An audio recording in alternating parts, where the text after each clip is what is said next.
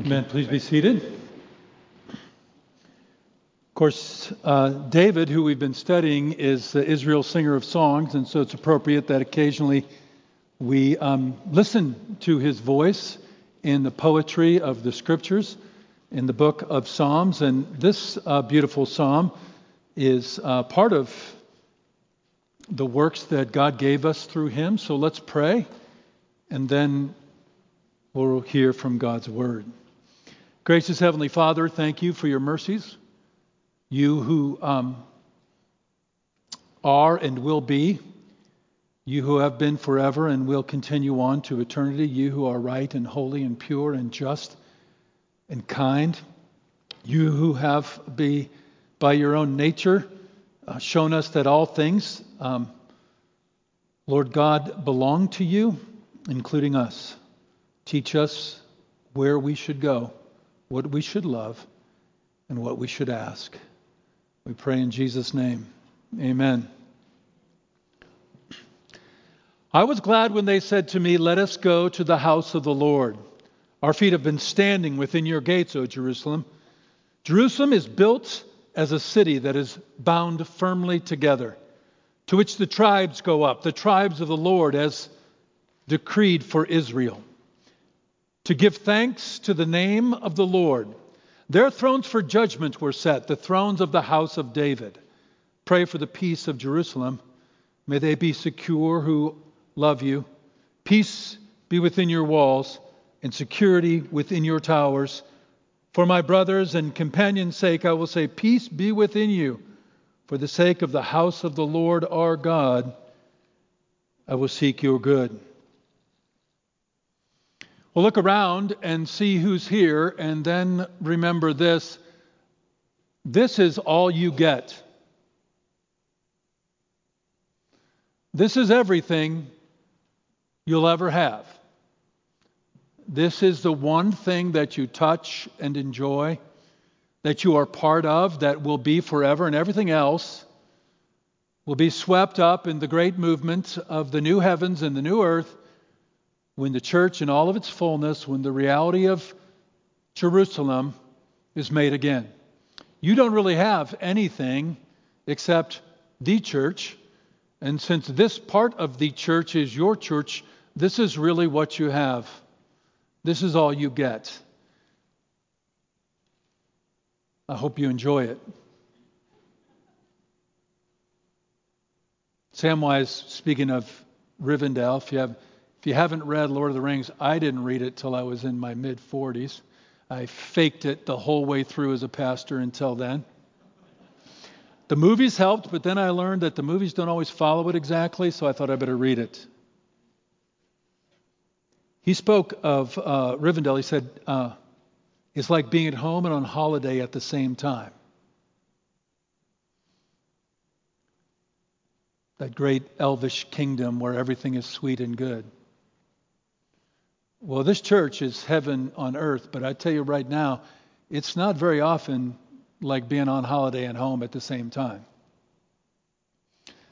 There is a lot of earth still left in this little bit of heaven on earth, and so what I want us to see in this Psalm of David, this Psalm that speaks of his pilgrimage, is I want us to see what it's like to be in church and always be going to church, to be among the people of God and make your life to be more among and fuller and richer and more complete among the people of God by listening to David, who by the time this psalm is written is already in Jerusalem, but yet still loves to go to Jerusalem over and over and over again, just like I pray we would long to be in the assembly of God's people always. So let's look at the pilgrim's way, the pilgrim's destination, and then the pilgrim's prayer.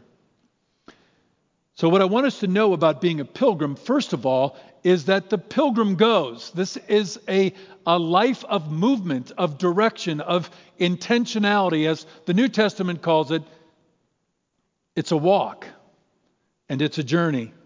And David delighted with those who said, hey, let's go. Let's go to the house of the Lord. But before we go too deeply into that, I want us to see what this psalm is saying and really what it's doing. It's part of the scriptures and the psalms that are called the songs of ascent. They are actually structured in their poetry and the structure of the language itself with a measurement that would give you the sense of rising up. It's hard to put into the English, but actually where that comes from is that Jerusalem and the temple was on the top of a hill, and so people would come up the hill to go to the house of God. But there's something more for you about your journey, about what this life is. This is a picture, the first Zion is a picture of God's new Eden, of his new city. Listen to these words in a book in the New Testament called Hebrews, chapter 12. Listen to this and let it sink in. But you, speaking to the church, you have come. That is, you're not going, you are present in Mount Zion.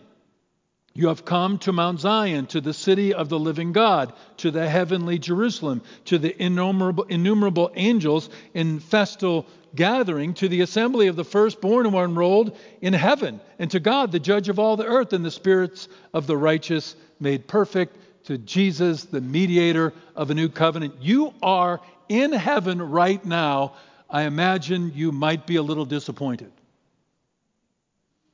But you're only disappointed because you don't see the fullness and the richness, and none of us do, of what you're surrounded by. When I said this is all you get, we might have thought, wow, to go back to the Wizard of Oz, I got chased by wild monkeys for this? For this man behind the curtain? No, the riches of heaven are embedded to be known and seen by faith right into people next to you, and really right into people all over the world. Listen to the end of the Bible. In the book of Revelation, then I saw a new heaven and a new earth, for the first heaven and the first earth had passed away, and the sea was no more, and I saw a holy city, a new Jerusalem, coming down out from heaven.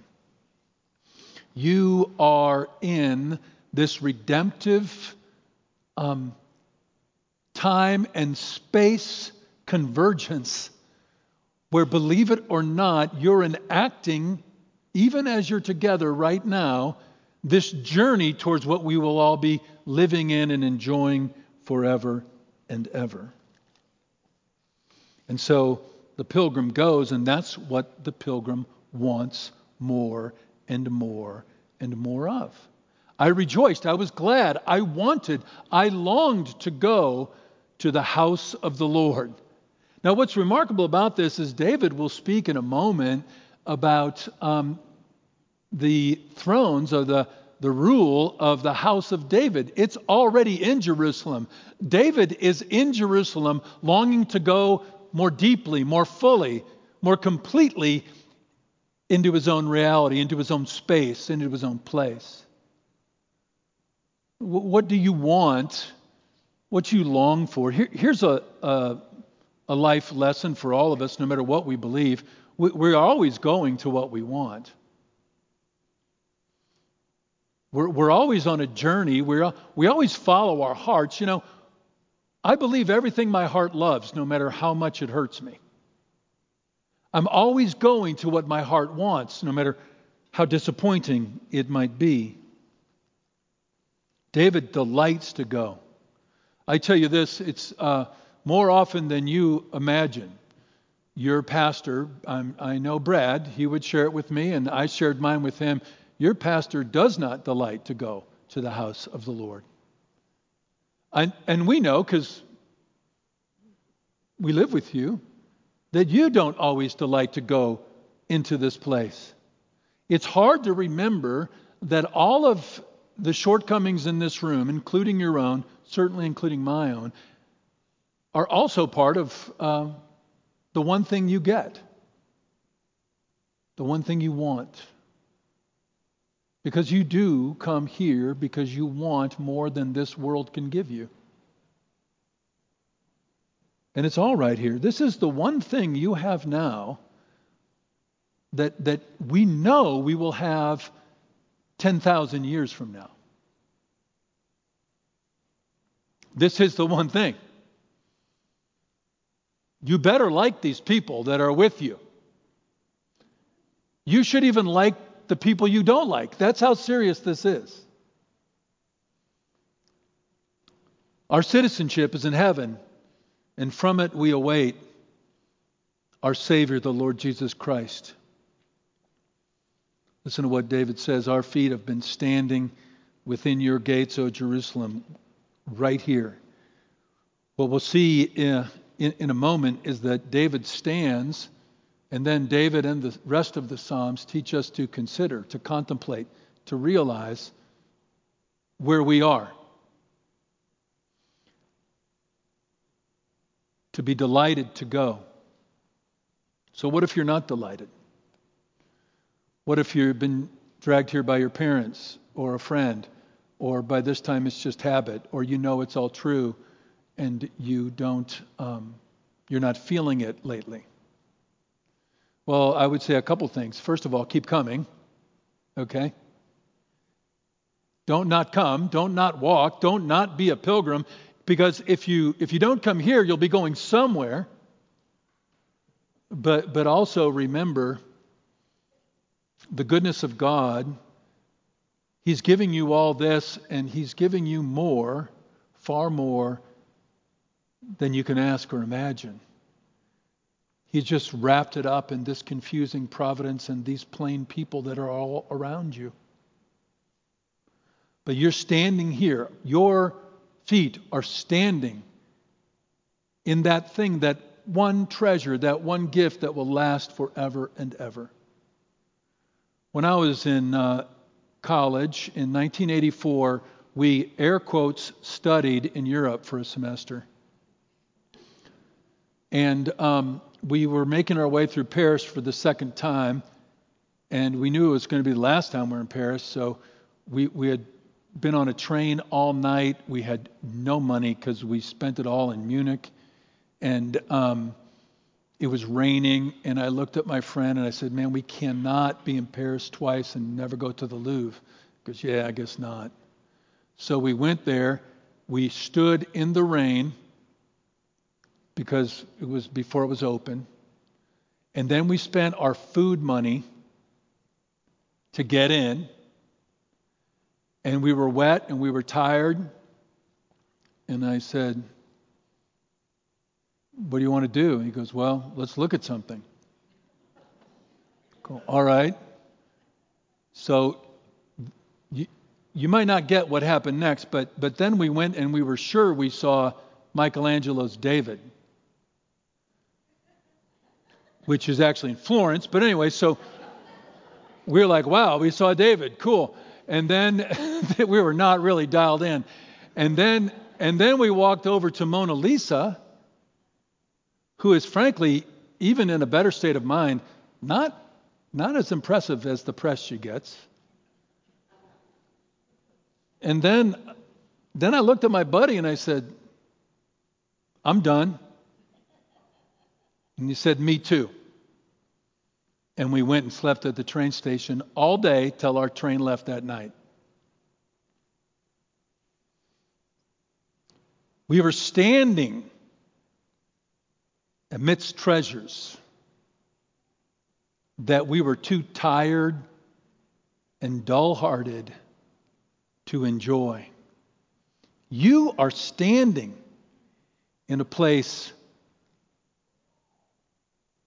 full of even more incredible beauty in all of these redeemed image bearers. Make sure you look around and see its beauty. Let's look at this destiny. You can tell through the whole course of the psalm that David is delighted to be in this city. He's delighted to be in this place where God dwells with his people. And that's really the beauty of the destination of the people of God. The ornaments and the accoutrements of the temple, all of its stations, all of its elegance, all of its beauty. It's not there to impress us with its craftsmen, but to manifest the presence of God. That's the beauty of this place. that David went to. It's where God met his people. And so in this place, in this room, right now, the image of God is surrounding all of us, and his work in each one of us, his redemption, is right next to you and right in front of you and right behind you. But realize this too, God is over at Safeway right now. You know how we know that? We know that because God is everywhere. But why is he here in a different way? Because he comes to places according to his promise. And he's promised to be with his people. That intensifies his presence. He's promised to be in the prayers and praise of his people. That intensifies and manifests him in new ways. He is in the singing, in the preaching of the word, and the sacrament, and the forgiving of sins. In all these ordinances, God shows himself to you. You're standing there. Can you see it now where you've come? He is here in ways he is not with you at any other time this week. Because all of those promises and ordinances must be done together. He's here. Psalm 48, walk about Zion, go around her, number her towers, and consider well her ramparts. Go through her citadels, that you may tell the next generation that this is God, our God, forever and ever. He will guide forever.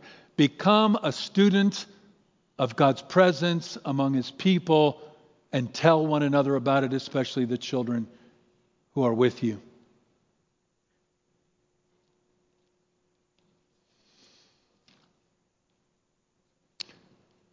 In my other travels, in the 70s, my family went on this grand tour that included a stop in Egypt. And it was 72, I think, or 3. And no one in Egypt had realized that marching people, or Greece for that matter, marching people all through these ancient ruins might not be a great idea. So one of my great memories, one of the great treasures I've been given is I got to go in King Tut's tomb. So take that.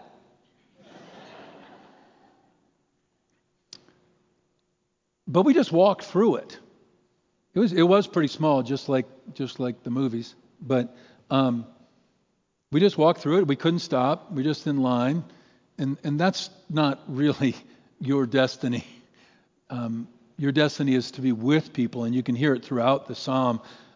David not only sees the beauty and the manifestation of God, but this is a place for us. This is a place for actual people. He says Jerusalem is built like a city that's bound together, firmly together. That word bound together is a word that in its other forms is used as companion. And David's saying togetherness, together with the people. Listen to this. I'll run through this psalm again. Just one. I was glad when they said, let us go. Look at verse 4.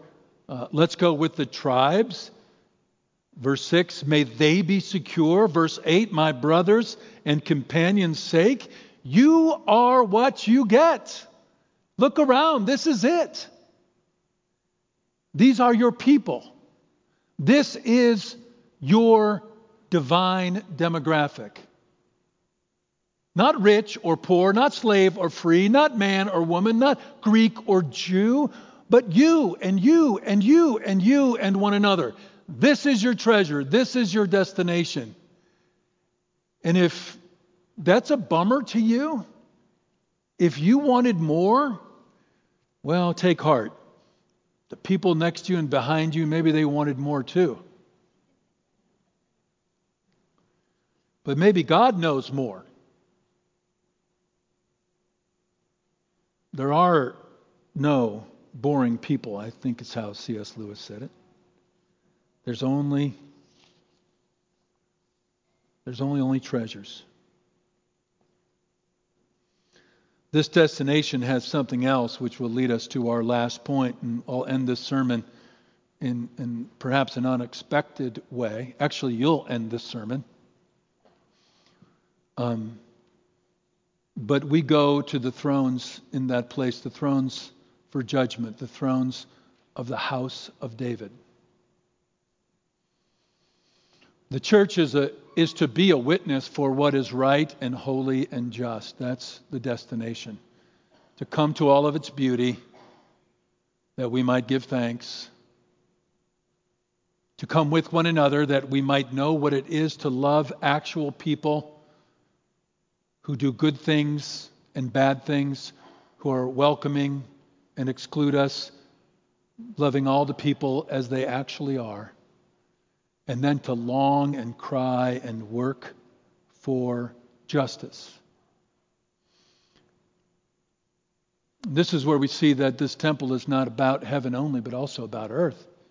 It's about how we come and make a covenant with God in His presence to do right to one another, to do right to our neighbors, to do right to the world. Because every time you come to this place, every time you come to this broken, incomplete heaven on earth that seems like mostly earth right now, you are telling God, we are telling God, that we want His justice to be done, His will here on earth as it is where?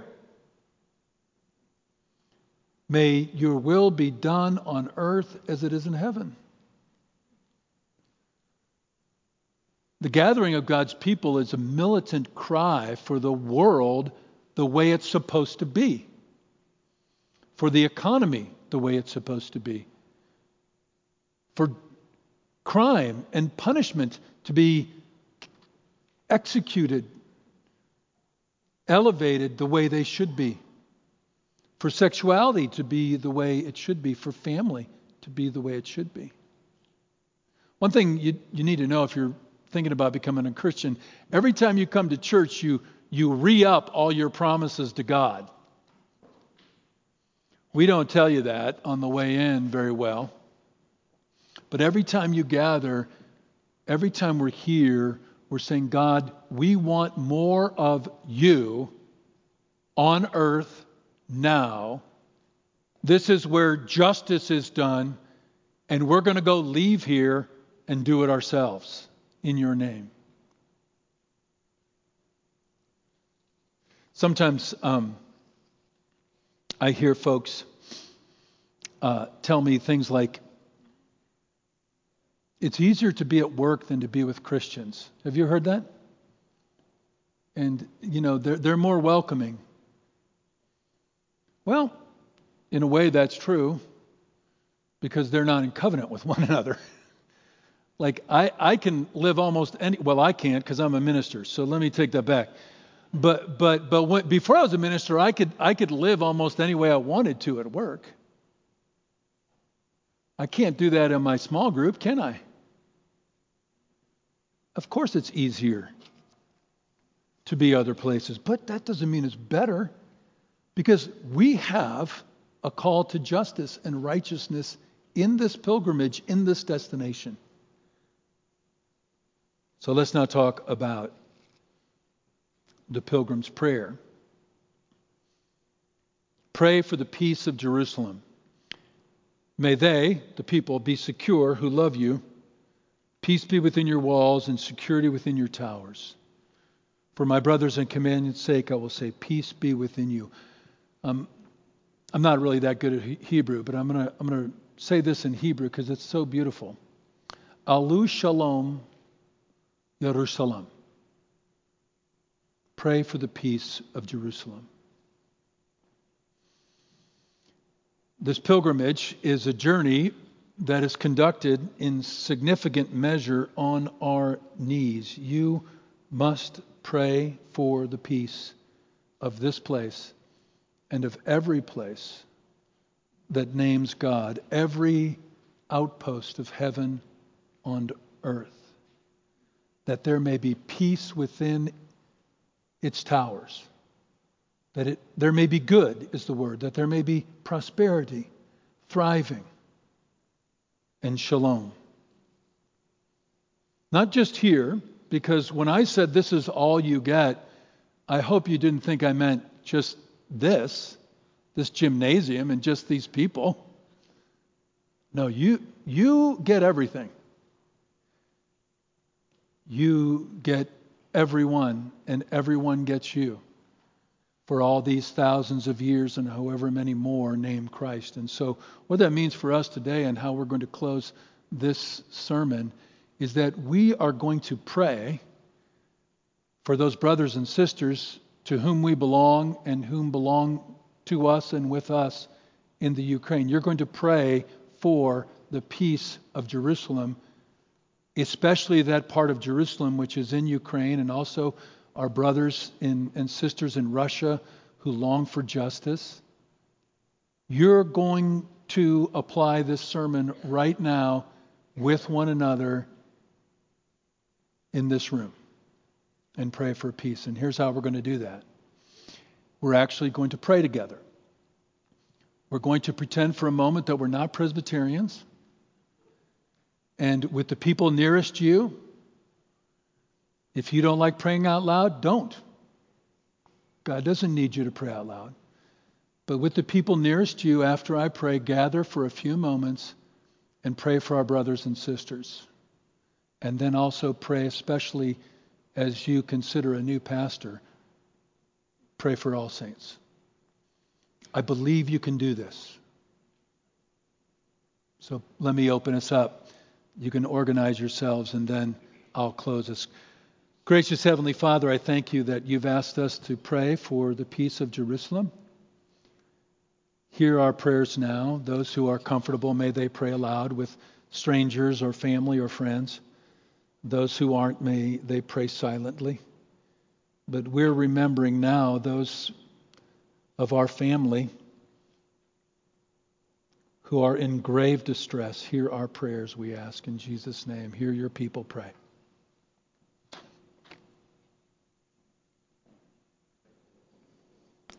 Please, let's finish up. I'll close us here in a moment.